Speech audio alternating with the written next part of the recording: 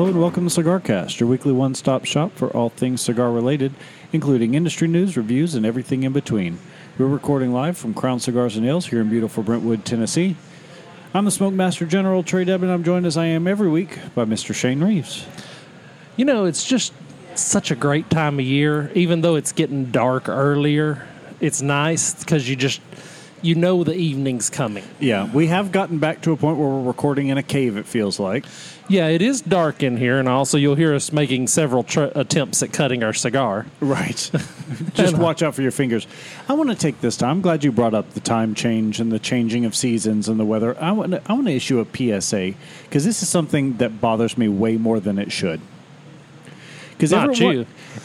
No. There are a few hills I'm willing to die on. This isn't one of those, but this is one of those, like, little bits of pedanticness that I can't overcome. I have seen so many people the last week, or so far this week, talk about how they hate daylight saving time and we should abolish it because it's ridiculous that it's getting dark so early. Okay, daylight saving time is March through November. Right. This is normal time. This is called winter. It naturally gets dark early. As a rule of life, it is easier to complain than it is to talk about how something works well. Right. And the time change is just something people universally start complaining about. I love the time change. I love the shift. I love that, it is now cool enough at night that I can have fires, so it's getting dark a little bit earlier. Get out there. By the way, if you don't own a solo stove, buy one. They're wonderful. That may be on my list this year. I've avoided it to this point, but I think I may have to break down and get one. One of the few products that stands up to its advertising. Yeah. I mean, absolutely just one of my favorite things that I own. It's a little, it's a engineered fire pit is what it is. My dad has one, and I was really surprised by the amount of heat it puts off. You would think the high walls, the engineering, that it would kind of be more for looks than for function, but no, it puts off some heat. And it burns less wood because it burns it more thoroughly. You have less ash. You don't have chunks in your ash. I mean, it's just a great product. Yeah. If you don't own a solo stove, I mean, they're a little pricey, but well worth the money. Yours is the large one, right? Yeah. I think I paid about $300 for mine. You know, anybody who's bought a wood-burning fire pit recently will tell you that. Now, is it as cheap as building one out of pavers in your backyard? No, but it's really not that much more expensive than what you pay for one. No, and it's absolutely wonderful if you don't have one. Just something great to sit out and smoke your cigars by. But speaking of which, what are you smoking this week? You know what? I went back to an oldie and a goodie. This is the ADN from La Aurora. I haven't smoked one of these in a long time. Well, you kind of got burned on them because of the draw issues. Yeah, and I'm wondering. I noticed in the humidor that there's a relatively brand new box, and there's some dust on the cellophane in there, and I'm wondering if enough people have been burned by that maybe it's starting to affect how fast they're moving. Because there was a time when he couldn't keep them in here. They've also underwent a price increase. Yeah, I noticed that as well. But the thing is, at most shops across the country, it's still under $10. Sure. So, and some sizes even under $8. So it's one of those things that, like, I definitely, before I pick one of these up, I have to squeeze a few and see which ones are going to be rolled tighter than, right. But when you get one that draws well, it is such a good cigar. It's a great cigar. It's a great blend. And once they overcome these kind of manufacturing things that they got going on with it. And the funny thing is, we know some people. We know a couple of people at La Aurora. We used to know a few more. And I've never brought that concern up to any of them. And I'm wondering how much of problems like this that persist are because this community is so tight. Not only did we know people from Miami Cigar and La Aurora, we were friends with them, still am friends with those people. Sure. And it kind of felt like a little bit of a jerk move to bring up a problem with their product. On the one hand, they want to hear it, but on the other hand, I don't want to be that guy. And I wonder how much that happens. It's exactly what we talked about at the head of the show. Some people are going to complain if you hung them with a new rope. you don't want to be that guy. But if you do it judiciously and only complain when it really matters, then it's okay. But that cigar is a great example of just a wonderful, wonderful stick every time. And I'm smoking a Miami product. Oh, interesting. And I'm smoking the Don Lino Maduro. I hadn't smoked it on the show yet. And I came here today and I said, that's what I'm in the mood for. I've only smoked one of those. Unfortunately, I had some of the same draw problems that tend to plague Aurora and Miami cigars for me. But flavor-wise, it's really... I'm sorry, I was filling time to let you light it. You were trying to get to This is a Dominican cigar, and Dominican binder and filler, and it's got a Mexican San Andreas wrapper on it. So just a really good cigar. Yeah, you didn't have a great experience with the first one, and this will actually be the first one in the Toro that I've smoked. Most of what I've smoked have been the Grand Toro. Right. So, and I tell you, I'm getting further and further away from the 6x60 cigar. Our little boys are all growing up. So, I in all of my excitement, I actually forgot to go through the rundown on this. I know we've talked about it on the show before, but the big party piece for the ADN is the Andullo tobacco, which is basically they ferment it by wrapping them up into large pods and putting them in the ground to ferment. But the cigar itself is Dominican leaf wrapper, Cameroon binder, and then filler from Pennsylvania and Nicaragua, as well as that full leaf of Andullo from the Dominican. Just a great smoke. Yeah. All around great smoke. I probably don't smoke as many of them as I should. Probably should get a little more regular into my rotation, but that's kind of a better occasional cigar for me than it is an everyday cigar. But there was a time when this was an everyday cigar. When it first came out, you were smoking these just about daily. Yeah, and it came out slightly before the Africa.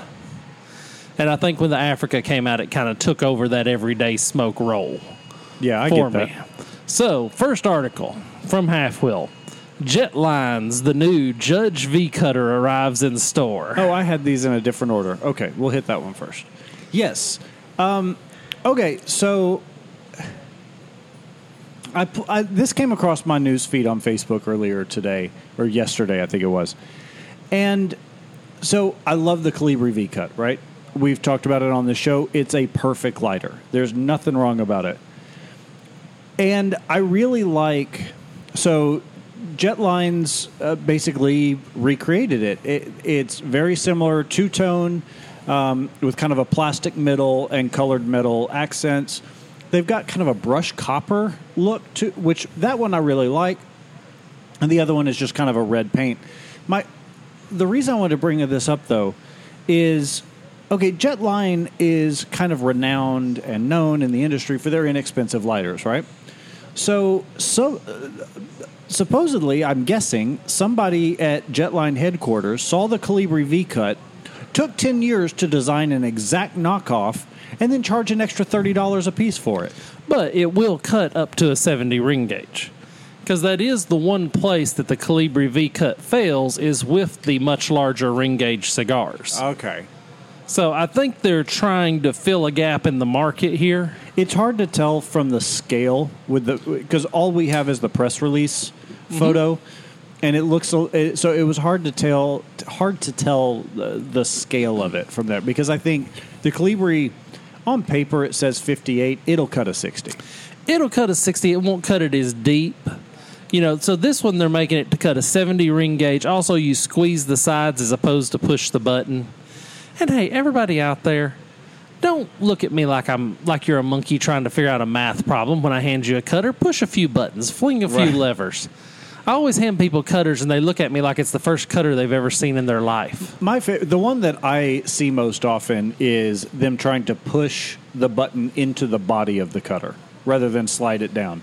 So I can understand my favorite though is when I hand someone my Julius, and they just absolutely cannot figure out how to light a flint lighter. Luckily, we've got all the guys in here trained. Right.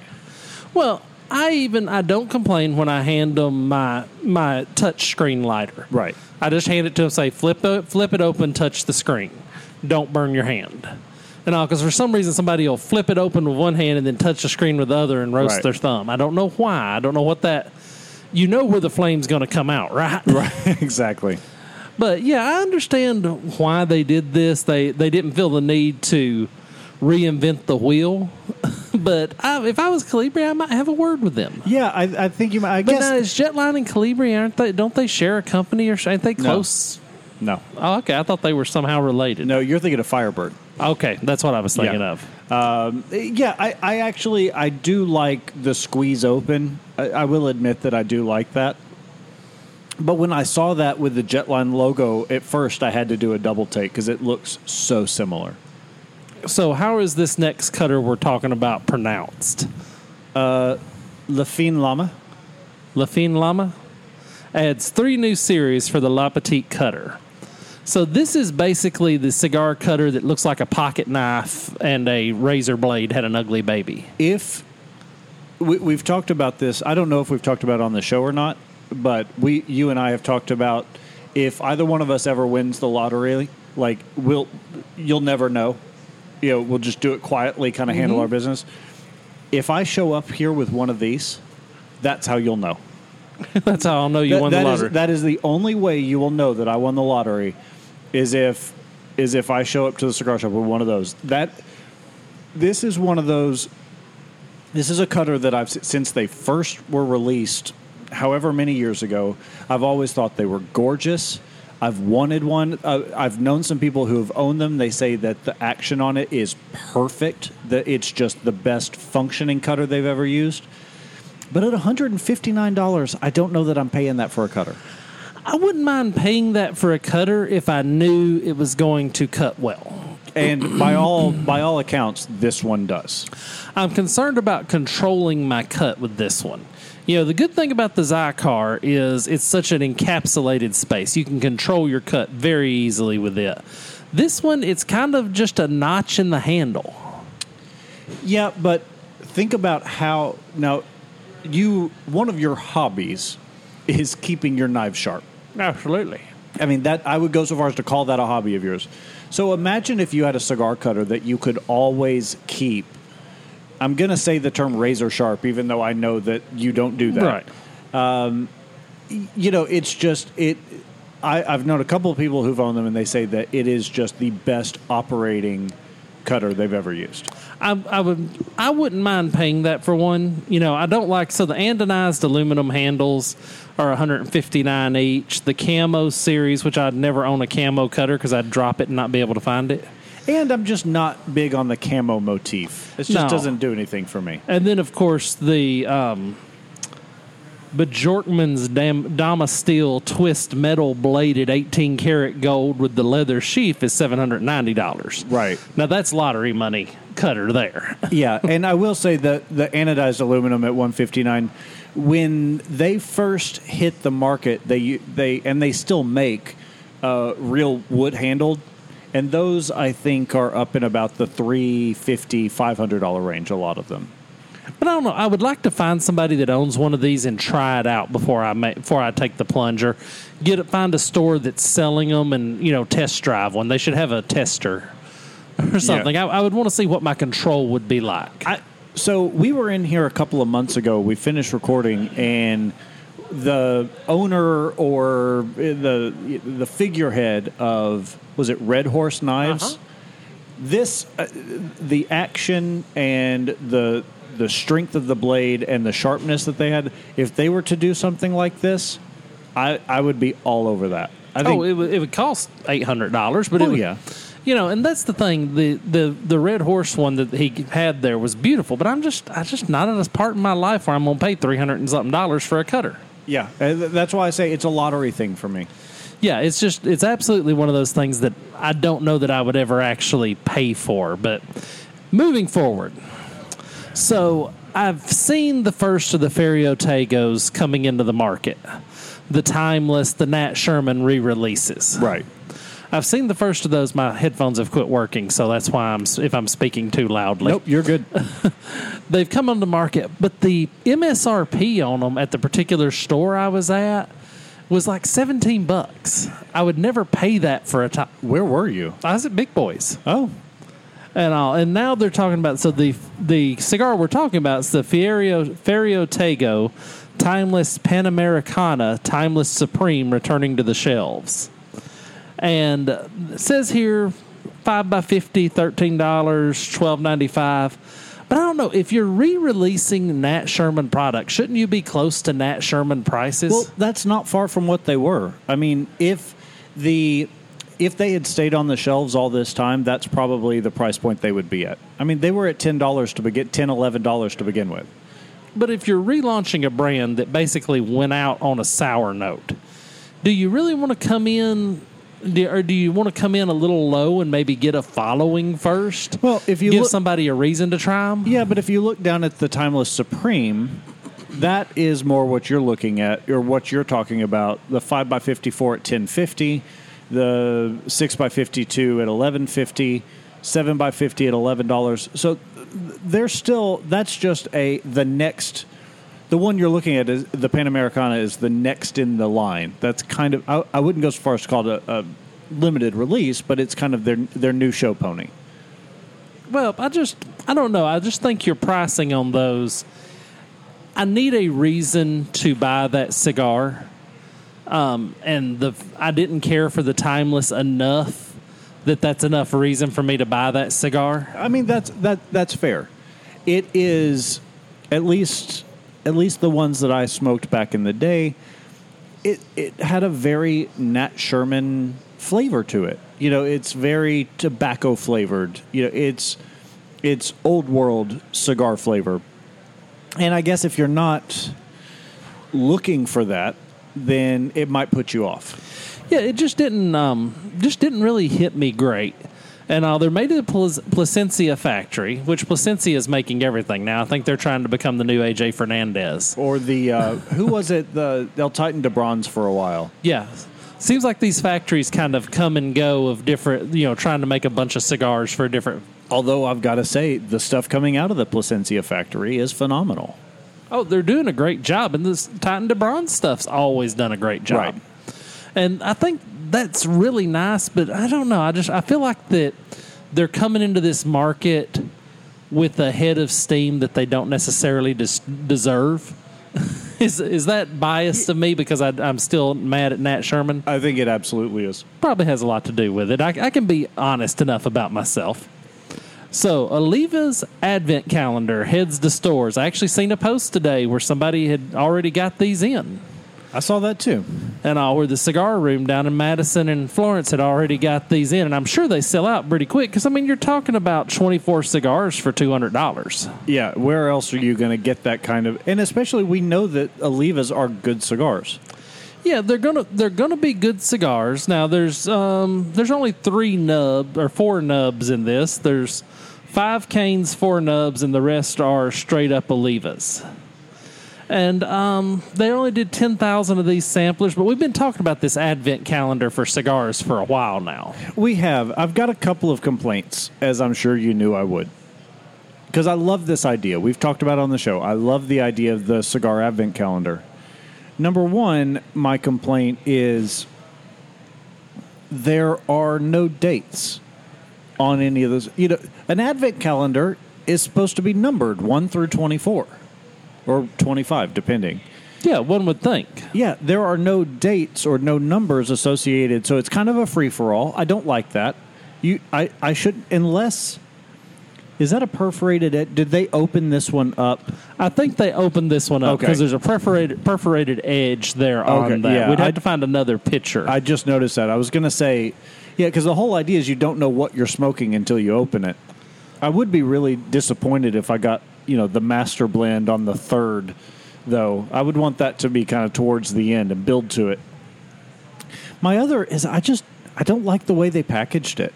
I feel like they could have gotten so much more creative. I feel like there was I don't feel like it presents well. I feel like it takes up a lot of space in the humidor. Yeah. And it just doesn't do anything for me. This was an opportunity to be the first one to bring this to market. You have an opportunity to be really creative with your packaging. Make it in the shape of a Christmas tree. I don't know. But, yeah, there were definitely some opportunities missed here, I think, with the packaging. Well, and I don't want to smoke an Oliva every day in December. I could. See, it won't never be bad, but it won't never be great. It won't never knock your socks off. I mean, that's fair. But I've got to say, though, you get 4 different sizes of the Serie V Milanio, which is an excellent, excellent cigar. And you do get the Master Blend. So, I mean, those are, out of the 24, those are 5 really, really good cigars. And, in fact, the Gilberto Reserva is really good. There are and the Cane Daytona, the Cane F, and the Cane Habano are really full-flavored cigars. So it's not just catering to a generic palate. Like, there's something in here for everybody. There is, and it's a good ideal. Tatawahe was the original person that come out with this, and then they ended up delaying theirs till 2022. So Oliva has... I wonder if Oliva was developing this at the same time that they were. Oh, they were. Had to be something along those lines. Just not really one person stealing from another, just parallel thought. Right, and you see that in movies a lot, right? Where A Bug's Life and Ants come out within 6 months of each other, but these are animated films that take 2.5 years to produce. It's weird the way Universal thought processes align without any overlap. Well, some stuff just makes sense, and the Cigar Advent Calendar does just make sense. It really does. So I can get behind this. I don't think I'll be rushing out to buy one. I just don't think that's $200 I would drop. It's tough for me because I'm not a big fan of the Nub series, and I'm actually not a huge fan of the Canes. So I'm looking at the rest of, and you kind of have to, if you know what's in it, just not what order, you do have to kind of weigh that out. Where you're opening each day, come on, Milanio, Milanio. Well, now I have a picture, so I'm just going to open whichever day. Oh, well, you have to throw the picture away and do it honestly and open number 1, number 2, number 3, all the way to 24. I'll just tape them back on the days that I want to smoke the cigars I want to smoke. So, from Cigar Aficionado, Las Vegas Big Smoke Seminars, the Winner's Circle. So, this was interesting. They had the Big Smoke in Vegas for the first time, and I guess it's been 2 years. Yeah. They didn't do it I don't think they did it in 19 or 20. They did in 19. Did they do it in 19? For some reason I thought it did. But they basically talked to Lito Gomez and Rafael Nadal and Corey Bappert about what it meant to win number 1 cigar of the year in the aficionado rankings. And for all the flack we give it, we got to be honest, it is the standard. It is. It absolutely is. No one, when someone tells you that a particular cigar was rated 96, they're talking about aficionado rated at 96. But aficionado rates everything so high that really, when somebody says, oh, this is a 96 or a 92, it don't matter to me. It's got to be, okay, this was number 8 or this was number 6. Then it means something to me. And aficionado, have you ever seen a cigar rated less than 85 from aficionado? I don't think I have, no. I don't either. Definitely never seen nothing in the 70s. Well, and it makes me wonder, because we rarely rate cigars below 4 here. And I would say that's kind of a similar scale. And we're a lot less picky about the cigars that we're willing to sample on this show, with the exception of that key lime pie one I brought from Key West just to torture me. I tortured myself as well, so there's that. With the exception of that, we're not really picky. We'll smoke a little bit of anything. Whereas aficionado, they're really only smoking stuff that deserves its place in your brick and mortar's humidor. Plus, aficionado, they've got ad space to sell. They do. They can't alienate somebody. If the worst Padron ever comes out and they give it a 70, how much money are they losing? Yeah, exactly. So I can understand. You got a business to run here. You do have to do that. But I would like to see something come out at a 75 just to know it was there. I would definitely smoke it if it was a 75 just because I'd want to know how they could find one that poorly. Yeah. But anyway, at this seminar, they were talking about what it meant to win. The Andalusian Bull won number 1, the Aging Room won number 1, the Milanio. Some of these that have won number 1. I think back to when I first started smoking cigars when the Casa Magna Colorado Robusto won number one cigar of the year. Yeah. And you couldn't get them anywhere. And by the time they caught up production to demand, the cigars were no longer as good as they were when they were number one. Right. And that does happen. We see that quite often. You know, when starting a business, the worst thing that can happen is no business, and the second worst thing that can happen is too much business. So if you're a small cigar producer, and all of a sudden, you know, who had heard of Casa Magna before it came out number one in Aficionado? You know, you'd been in the cigar business longer than I had. Had you ever heard of Casa Magna prior to it being released? I had, but that was because I was decent friends with the rep for that brand. Okay. But it seems like it's never been as good as they were before they won number one. No, but I haven't smoked one in a very long time, so I can't really speak with much authority on that. I smoked one about 2 months ago, and it was good, not great. Yeah, but was it the same one that won cigar? Yeah, it was the Colorado Robusto. Okay, and it was not bad, but it was not as good as I would think a number one cigar would be. Right. And universally, that was it. And they talk about the difficulties in getting them out to all the different suppliers, all the different brick and mortars that want these cigars. The Andalusian Bull had the advantage of being a higher price cigar in a box of 10. Right. So a little easier to distribute a box of 10 out than it is to distribute a box of 25. It is, but when you're LFD and you're already known for your propensity for back orders, I can imagine how much stress that must have been. He even talks about, Gomez in the interview talks about how immediately he had to order more cigar molds, trade more rollers, even get more boxes. I called the box manufacturer and I said, I need 20,000 boxes. He said, what? 6 months later, he's ordering another 20,000. I mean, all of a sudden you have to ramp up production. And as we know, you can't rush tobacco. Yeah, when you ramp up production, quality will suffer if you're not very, very careful. Right. And it's just an interesting article just from that perspective. A little self-aggrandizing for aficionado, but I'm okay with that. Like I said, they got ads to sell. Right. So my Don Lino Maduro's drawing well, smoking well. I love the San Andreas wrapper. This is one of the... If I was blindfolded, I wouldn't pick this out as San Andreas. Okay. This is one of the milder San Andreas wrappers, and I guess it may have to do with the Dominican being under it, because usually when I'm smoking a San Andreas, there's a Nicaraguan tobacco under it. Oftentimes, that tends to bring it out a little more to the forefront. Yeah. So this is a little less San Andreas, but really enjoyable, just a smooth smoke. The color and all, and it being labeled Maduro, people would call it full. It's kind of medium full at best for me. That's what I would give it as well. And what are you thinking about the DNA? Oh, I got one that's drawing really well. You know, one of the things that I love about Dominican tobacco, but Andullo in particular, is how savory it is.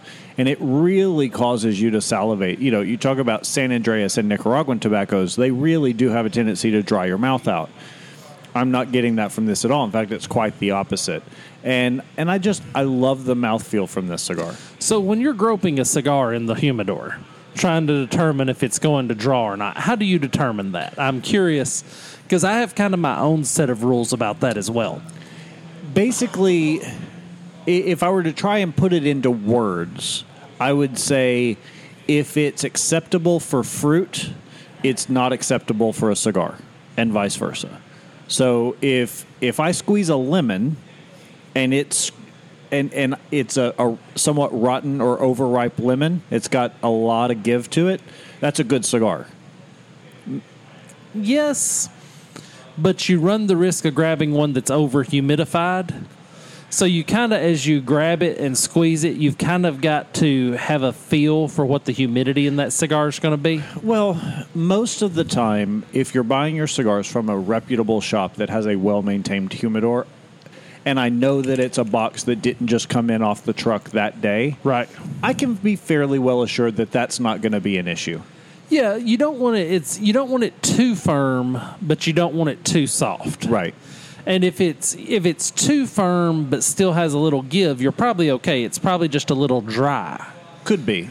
But if it's real soft, I think you're fruit analogy is probably accurate. It's probably closer to judging the ripeness of an avocado than to that of a lemon. Well, perhaps, but A little more temperamental. A lemon's got a little more range than an avocado. It does. So, yeah, very, very close there. But we're going to step away for a break. When we come back, I want to talk about the new Villiger factory. I'm very impressed with the fact that they got that built. I want to talk about the Punch collaborating with Cigar City Brewing and why I'm a cigar snob and more. All right, we'll be back with that more after this.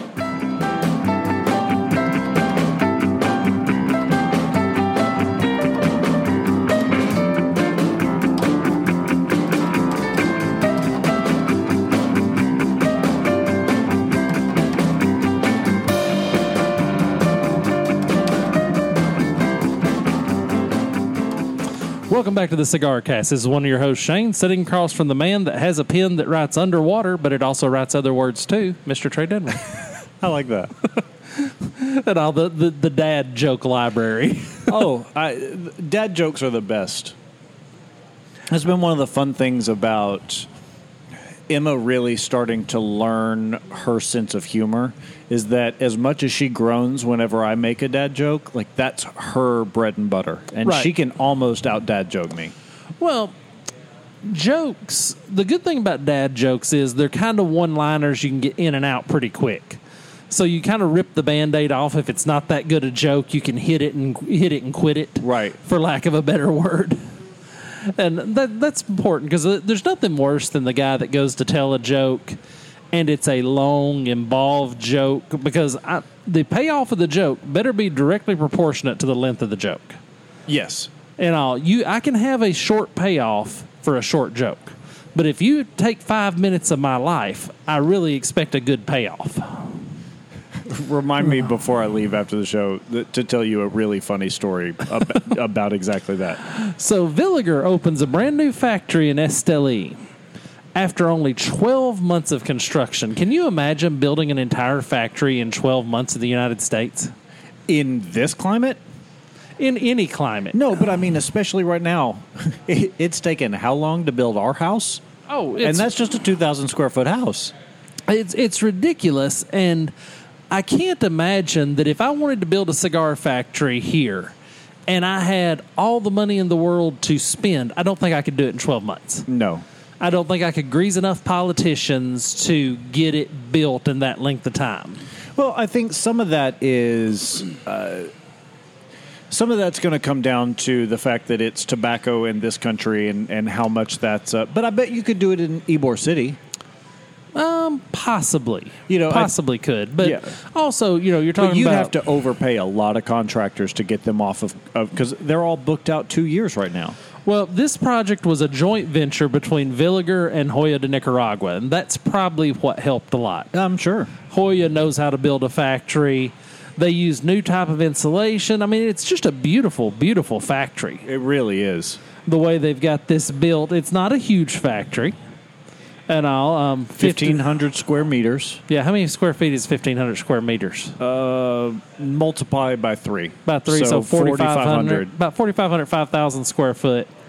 100 qualified employees were entrusted with various tasks.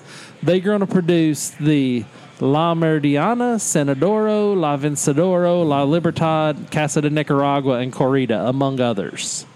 So is Villiger ramping up to make a big press in the market? They might be. Villiger's an unsung hero in the humidor. I really like their stuff. It's not a common cigar brand you see in the U.S., really, but they really do make a great cigar. Have they not been machine-made for a very long time? No, so they do make a couple of machine-made offerings. In fact, I gave you one many years ago. Right. And but overall, they are sort of more known for their hand-rolled premium cigars.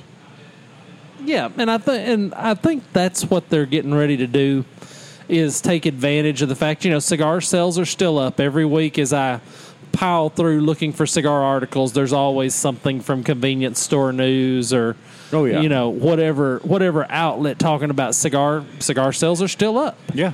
And all amongst this time. So yeah, I can kind of see that. But just a beautiful factory built there. I'll be interested to see if Hoya and Villiger collaborate on some cigars. I think that could be really fun seeing what they do together. Well, if Villiger wanted to get a foothold in the market, that would be their best way to do it, would be to collaborate with Hoya on one and kind of get it out through those distribution channels that Hoya and Drew Estate have. Well, it's funny. I'll never forget when I was working at Wise Ash in Atlanta, we had a handful of facings, probably half a dozen facings of Villiger that just weren't moving. And so the owner of the shop threw them in the discount bin, and they sold out immediately. And people asked, or he didn't exactly have a bin. He just put them on closeout on the shelf. And a bunch of people started with like, oh my gosh, I never even knew about this cigar. And he ended up bringing them back because he renewed the interest, because it was just one of those things you had to create a little bit of buzz about it. Well, you think about Caldwell Cigar. Before Caldwell Cigar did the All Hail to the King or whatever collaboration with Drew Estate, you didn't really see a lot of Caldwell. Right. But once they did that collaboration with Drew Estate, people started branching out and trying the Blind Man's Bluff and the Long Live the King, and found them to be good cigars. So I think Villiger is kind of ramping up for something like that. I think it's a pretty good model. Now to what I don't think is a pretty good model. Speaking of collaborations, though. Yeah, brewbound.com. And this is Punch collaborates with Cigar City Brewing for national cigar release. Now, Cigar City Brewing, they're a big deal, aren't they? They are. Seems like they come up more and more often, and it may be just because I search cigar news when I search. It could be. But Cigar City Brewing, they seem to be doing that. So Punch and Cigar City Brewing have teamed up to create a duo of medium-bodied smokes called Cigar City Brewing Maduro by Punch. A little bit long on the name. Yeah, could have gotten a bit more creative. But rather than selling them in brick and mortars, they're going to be selling them at liquor stores.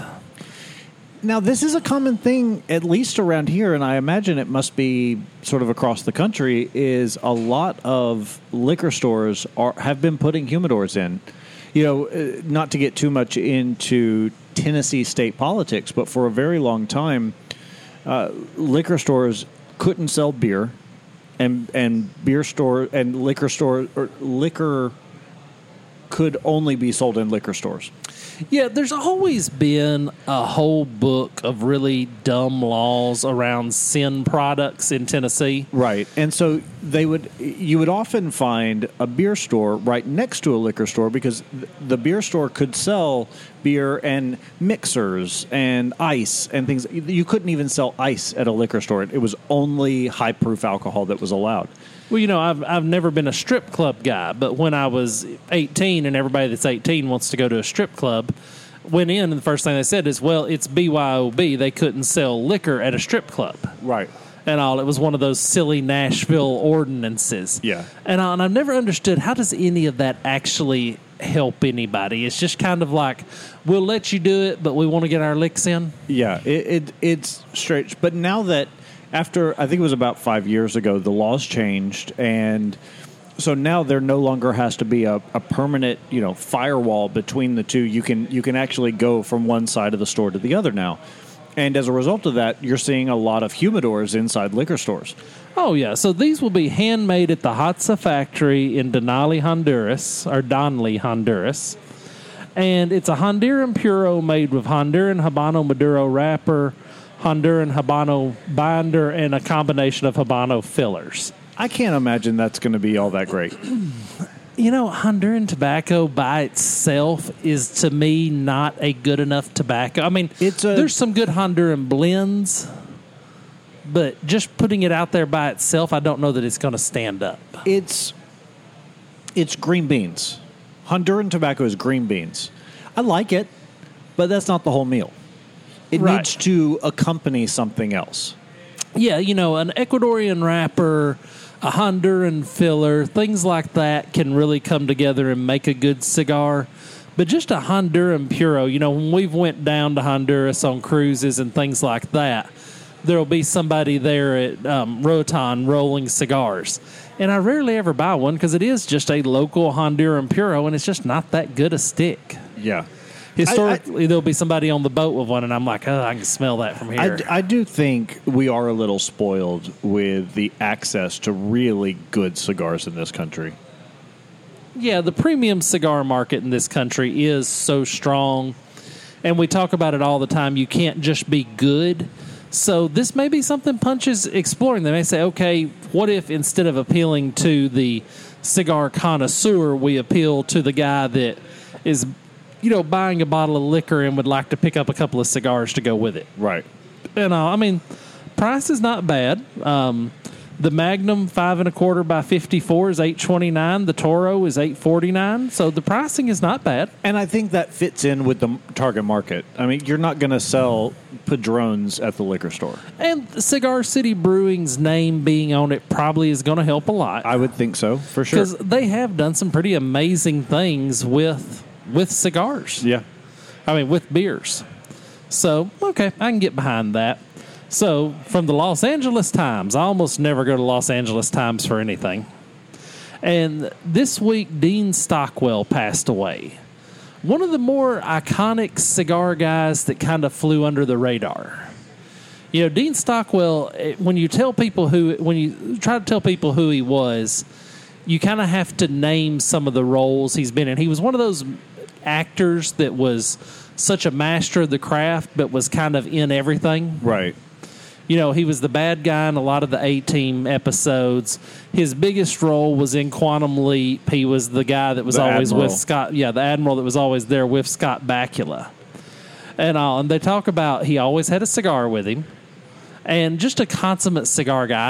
I didn't want to mention it for long, but I did want to bring up that a great cigar guy had passed on. Were you a Quantum Leap fan? Because I thought about you when I read this earlier this week. About half and half. Okay. About half and half. I'd watch it if it was on, but it wasn't necessarily appointment viewing. And I think Quantum Leap suffered from being in a time without DVR. If I had DVR during Quantum Leap times, I probably would have watched everything on it. I can get behind that. That makes sense. There's a lot of shows, you remember, you have to go back in time and remember the times when if you missed a show, you could have missed it forever. Right. That was, the old joke about, the grandmother saying, I can't miss my stories, because daytime soaps is one of those, if you miss one day, you're completely lost. And wait, I thought he was the twin, and Quantum Leap was one of those very progressive shows where, the story was told over multiple episodes.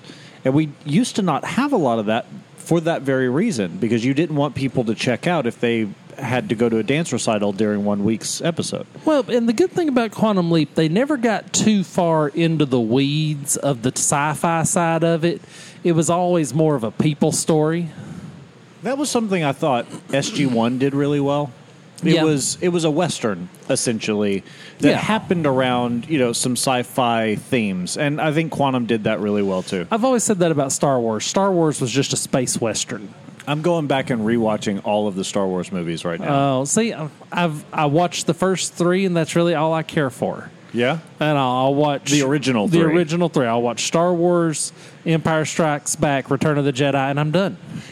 Phantom Menace is not as bad as you remember it. It couldn't be. But the mid three are by far the worst, and I've not watched any of the new ones. Really? Yeah. And I've not watched any of the new ones, and I've not watched any of the new James Bond movies. I think I just at a certain point get off board. I've never watched a Daniel Craig James Bond movie. You're really missing out. It comes back to life. But anyway, Dean Stockwell passed away at age 85. He's been a TV star forever, and if you've seen his face, you would recognize immediately who it was. And I just wanted to touch on that. So, something near and dear to my heart. Carnival Cruise Line returns to Tampa and announces first ship to depart. Now, I cruise Carnival. Right. And I will say, Carnival is the Walmart of the cruise world.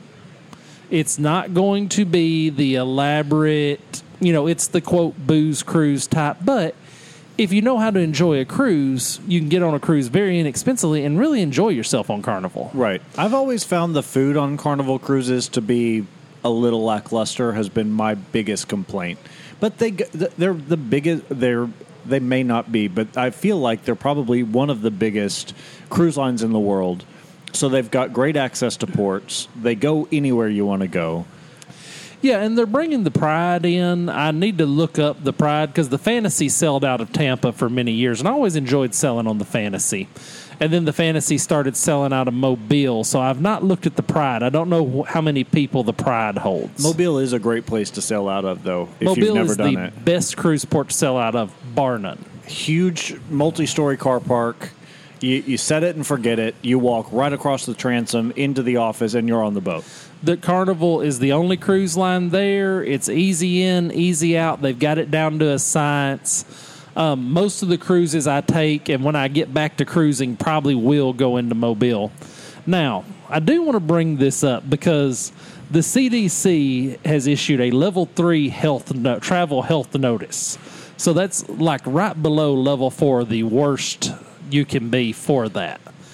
At what point does the CDC let this go? At what point can we? No, I think this is. I think this is valid. I don't think this falls into the bucket of fear mongering, because the thing is, COVID numbers are still high. It's still out there. It's still a thing. We have a vaccine to combat it. Yes, we have protocols and things. But if you think about the wall-to-wall people on a cruise, the tight quarters, the fact that you're contained on the boat, like this is all of the perfect scenario for easy transmission of this one particular virus. So I think this is if I had to slap a label on cruise travel in this environment, I would say level 3 is about right. Now, if they were calling it a level 4, which is basically don't get on a cruise unless you expect to get it, I would say that might be a little much. Yeah, and what would a level 4 be? I mean, I can't think of a mode of travel because airline travel is not a level 4. And there's been very little infection actually via airline travel. Right. But you're going to be spending a lot more time without a mask on.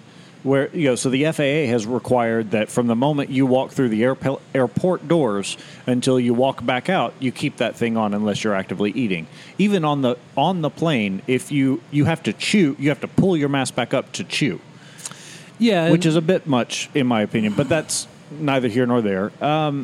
But on a cruise, you're going to be spending a lot more time without the mask on, which we know is effective in slowing the spread. So I think it's just making sure that people are aware, like, yes, everybody's itching to get back to as close to normal as we can, but know that there is still some risk associated with this.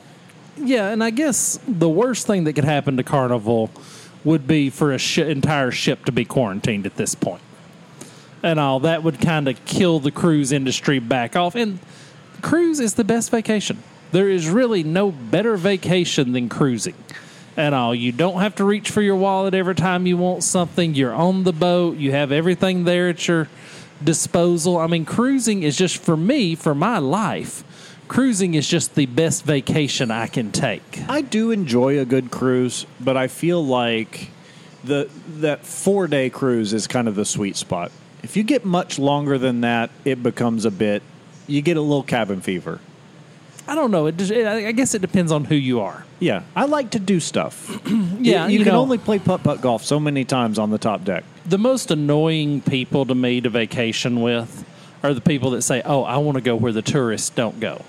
No, I want to go where the tourists go because they know how to treat tourists. No, I don't want to go see the slums, and I don't want to go see the downtrodden and the poor people or none of that stuff. I want to go where the tourists are. I want to go to the part they want me to see. I enjoy that. I don't need to have that. I don't need to try to embrace the entirety of another culture while I'm on a vacation. See, I do. That's why I travel to far off lands. I don't want to just go to McDonald's in Times Square, or we were at the Trevi Fountain in Rome, and there's a McDonald's like right across from it, and there was a line out the door, probably of American tourists. See, I don't need all that. I can understand that. I want to eat at the restaurants where they don't speak English. But, when I go on cruises, I only go on the excursions sponsored by the cruises. Right. I don't know what kind of a death wish you have to rent a motor scooter in the Bahamas. Oh, man. See, I would do that just because I like traveling on two wheels. But, I do want to eat. Last time I went to the Bahamas, we went out and ate at a local restaurant, and I enjoyed that sort of thing. I think it comes down to a philosophical difference in our lives. I like to keep everything as simple as possible, and your life tends to be more, I don't want to say complicated. I guess involved would probably be a better terminology. You go on vacation to relax, and for you, a vacation is a bit of a selfish endeavor, and I don't mean that in a bad way, but it's all about maximizing your enjoyment, your relaxation for dollar. Absolutely. If I'm going to go on vacation to somewhere like where the culture is significantly different, part of the enjoyment I get out of that is from learning and experiencing that other culture. Otherwise, I could stay home. See, I could take a week off work and stay home and smoke cigars on my back porch and just blow an air horn every once in a while, like we're leaving port, and it'd be the same experience. See, I like to go places, but I like to have a controlled environment. I don't want to go nuts with it. Right. I like to have my environment very controlled. But your wife has just arrived with cupcakes, so that's going to shorten the show this week significantly. That works out. And all. But I don't know. I'm glad that they're reintroducing them. I need to look up the Pride and see what kind of a ship it is.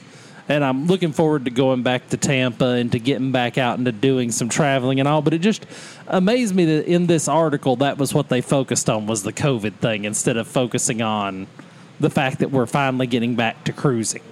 Well, I think considering that a cruise going on quarantine was kind of one of the first watershed moments of the COVID explosion, back 20 months ago, I think it's worth kind of bookending that it's back, but know that there's some inherent risk here. So rate your DNA. 6.5. I love this cigar. It's just a great cigar.